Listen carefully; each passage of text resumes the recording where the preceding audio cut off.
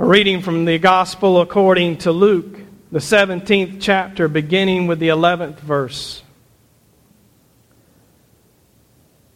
On the way to Jerusalem, Jesus was going through the region between Samaria and Galilee.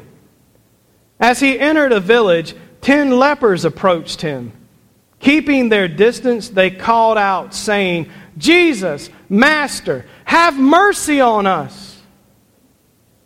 When he saw them, he said to them, "Go and show yourselves to the priests." And as they went, they were made clean. Then one of them, when he saw that he was healed, turned back, praising God with a loud voice. He prostrated himself at Jesus' feet and thanked him. And he was a Samaritan. Then Jesus asked, "Were not 10 made clean? But the other 9, where are they? Was none of them found to return and give praise to God except this foreigner?"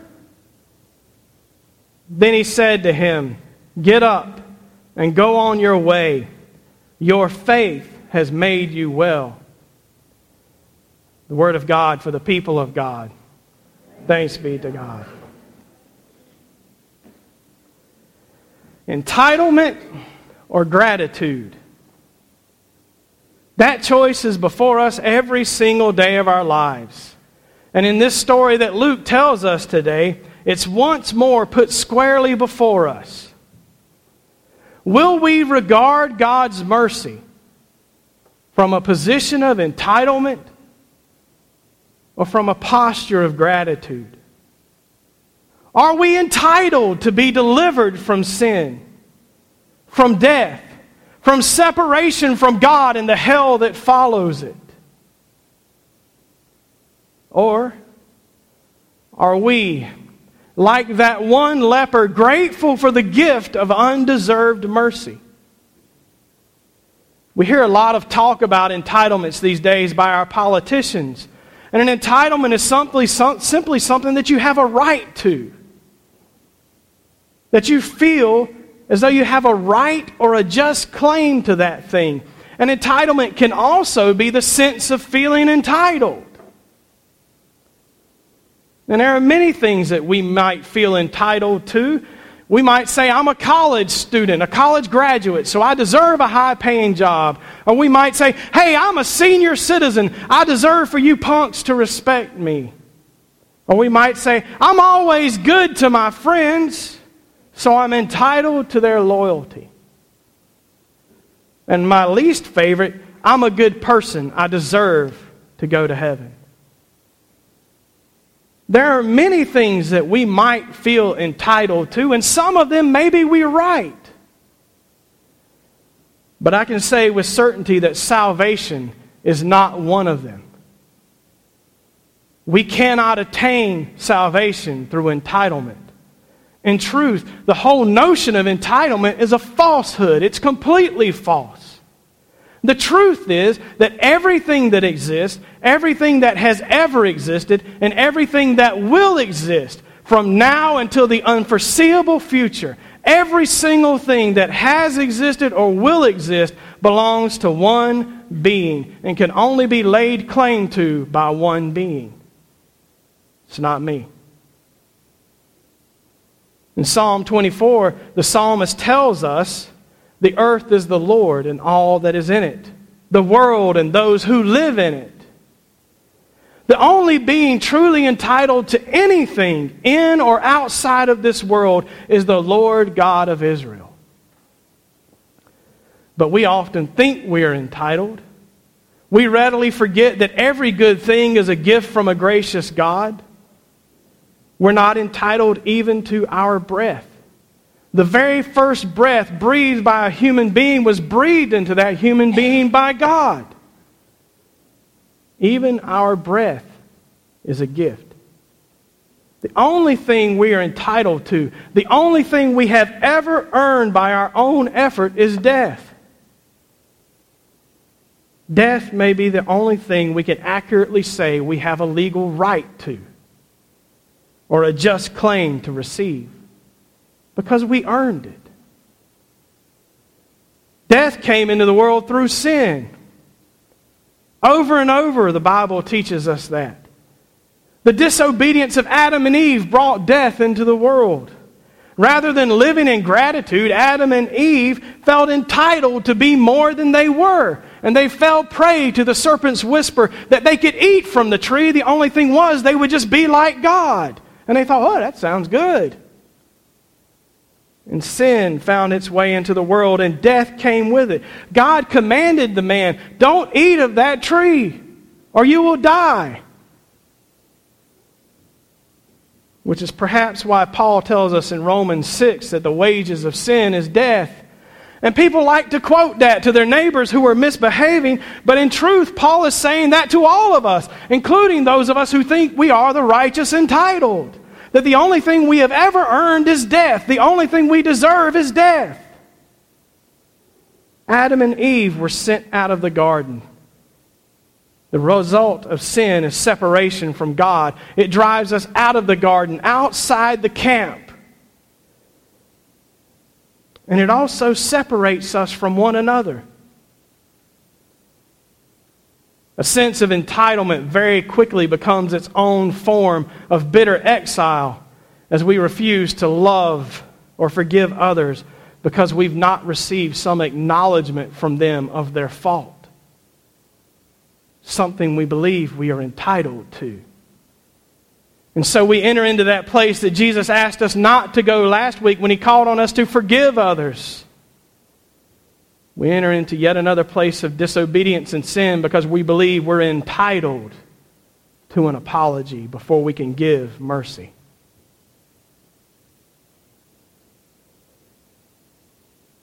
Sin separates us from others. It uses our lack of forgiveness to do it. It separates us from God because we don't believe we need God's forgiveness.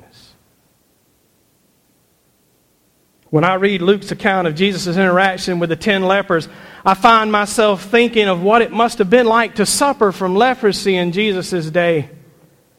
I'd like for you to listen to what those who were determined to have leprosy had to do. And it's from Leviticus 13. It says, the priest shall examine him. If the disease swelling is reddish white on his bald head or on his bald forehead, which resembles a leprous disease in the skin of the body, he is leprous, he is unclean. The priest shall pronounce him unclean. The disease is on his head. The person who has the leprous disease shall wear torn clothes, and let the hair of his head be disheveled. And he shall cover his upper lip and cry out, unclean, unclean. He shall remain unclean as long as he has the disease. He is unclean. He shall live alone. His dwelling shall be outside the camp. I find the plight of the leper frightening. What would it be like to be separated from everyone you love by something outside your control? What would it be like for everyone who saw you to intentionally avoid you? And even worse, what if you were required to warn them from a distance, to wave to them and say, unclean, unclean, so that they could stay away from you and not have any contact with you at all? What if that suddenly became your life because of a skin rash? The leper's separation must have been torturous. No wonder they asked Jesus for mercy. And the separation it causes and the despair that it brings, leprosy and the plight of the leper seem to me to be pretty good analogies for sin and the despair and separation that sin causes. Because sin separates us from our neighbor as well. It separates us from the people who love us. It separates us from God. Sin, disobedience to God, denies the joy of living our very purpose, which is to love God and to love our neighbor. Sin denies us the community that God created us for. It pushes us away from everyone.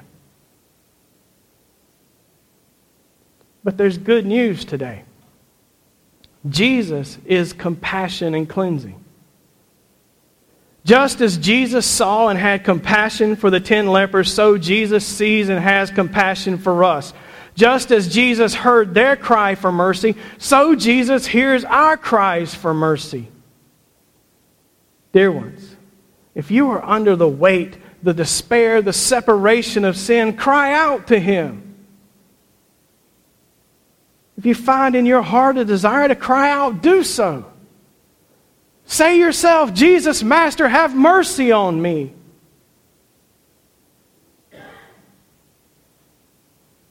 If you've cried out to Him for mercy, then know this. Just as the 10 lepers were cleansed, you too are cleansed. Through faith in Jesus, by the grace of God, through the waters of our baptism, we're washed. We're made clean. We're delivered from the grime of sin and death that cling to us as we walk through this world. And the question that remains then is, how will we respond to that? Will we go on about our lives like the 9 who did not return to Jesus? Happy to go about doing whatever we want to? Or will we return and give thanks like the one? Will we return to the source of our cleansing? To Jesus. To fall at Jesus' feet and give thanks? Or will we live as though the cleansing of salvation is something that we deserve? Something we're entitled to? Something that God had to do? It stresses me out to hear Christians talk about being saved as if it's something that God felt forced to do because of how wonderful they are.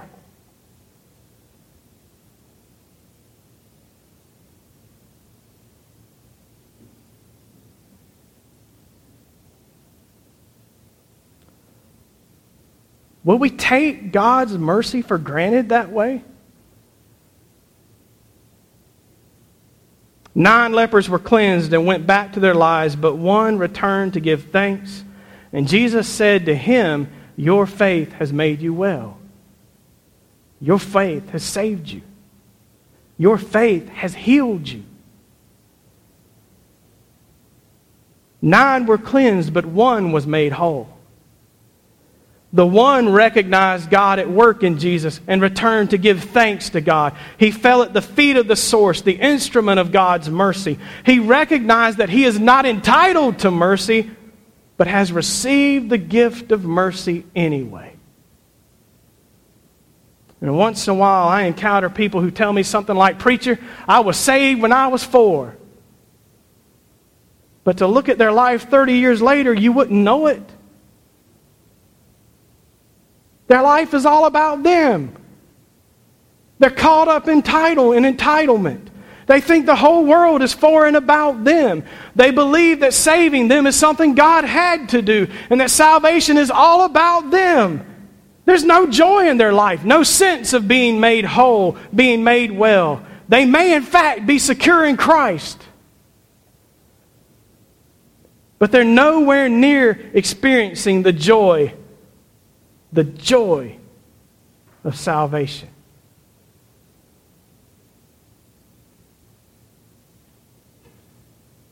They're nowhere near experiencing the joy of having received God's mercy, because they've turned it into something that they earned through a prayer or something they said or something they did or by going to church. They've turned it into something that God owed to them instead of recognizing that God has been merciful to them. And so they claim it as something they have and not something that God is doing.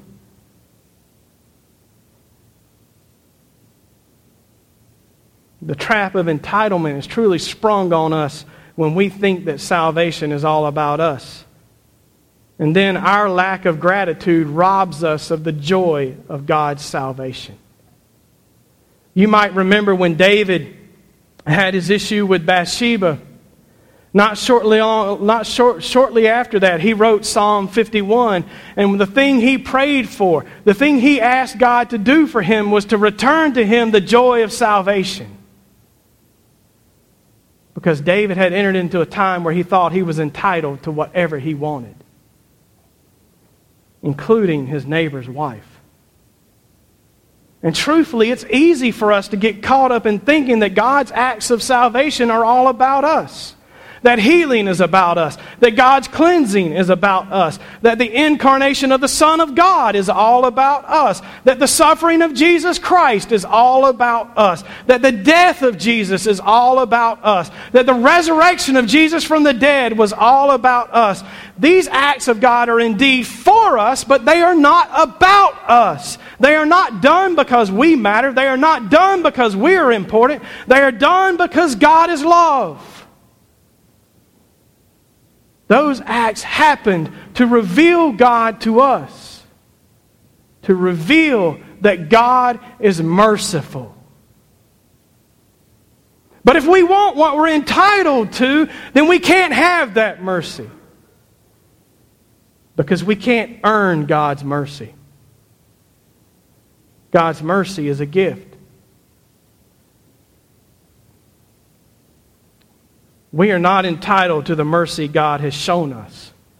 And it seems that one of those cleansed lepers realized that and returned to Jesus, and praising God in a loud voice, he threw himself at Jesus' feet and thanked him. When's the last time you thanked God for his mercy in your life?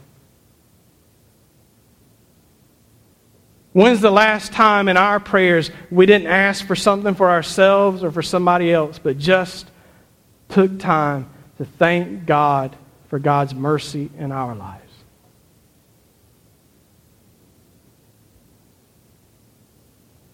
The one returned to acknowledge the gift of God and the source of that gift with gratitude, not entitlement. So what about us? Will we leave this place convinced that we are entitled to the mercy we have received? Are we entitled to the forgiveness of our sins? Are we entitled to inherit eternal life? Are we entitled to God's goodness?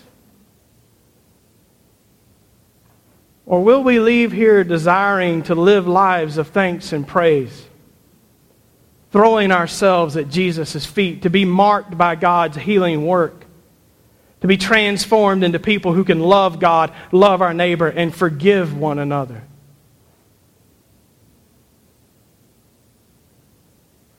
Lives filled with gratitude become what God is making us to be, people who can love and forgive. If we live life from a sense of entitlement, we will never be able to do either one. Life will be about us. And even loving others will be for ourselves. And we'll hear ourselves say things like, God has to forgive me because I forgive others. It is Christ's death and resurrection that makes it possible for our hearts to be cleansed of the hardness of entitlement that prevents us from being loving and forgiving. To the one who chose gratitude over entitlement, Jesus said, "Your faith has made you well." Dear ones, choosing to receive God's mercy as a gift, choosing to recognize that what Christ has done for us is a gift from God and not something we can earn, not something we deserve, opens us up to being able to be transformed into the people that God would have us be. Those people who are not a stumbling block to the world because we can't forgive one another, but a church that shows the world what it looks like to love and forgive. We are not entitled to God's mercy, but God has chosen to be merciful to us anyway. That's good news. Let us respond to that with gratitude. May we say in our hearts this moment, and every day of our lives, thank you, Lord, for the mercy you have shown to me. Thank you, Lord, for the mercy you have shown to me. In the name of the Father, the Son, and the Holy Spirit, amen.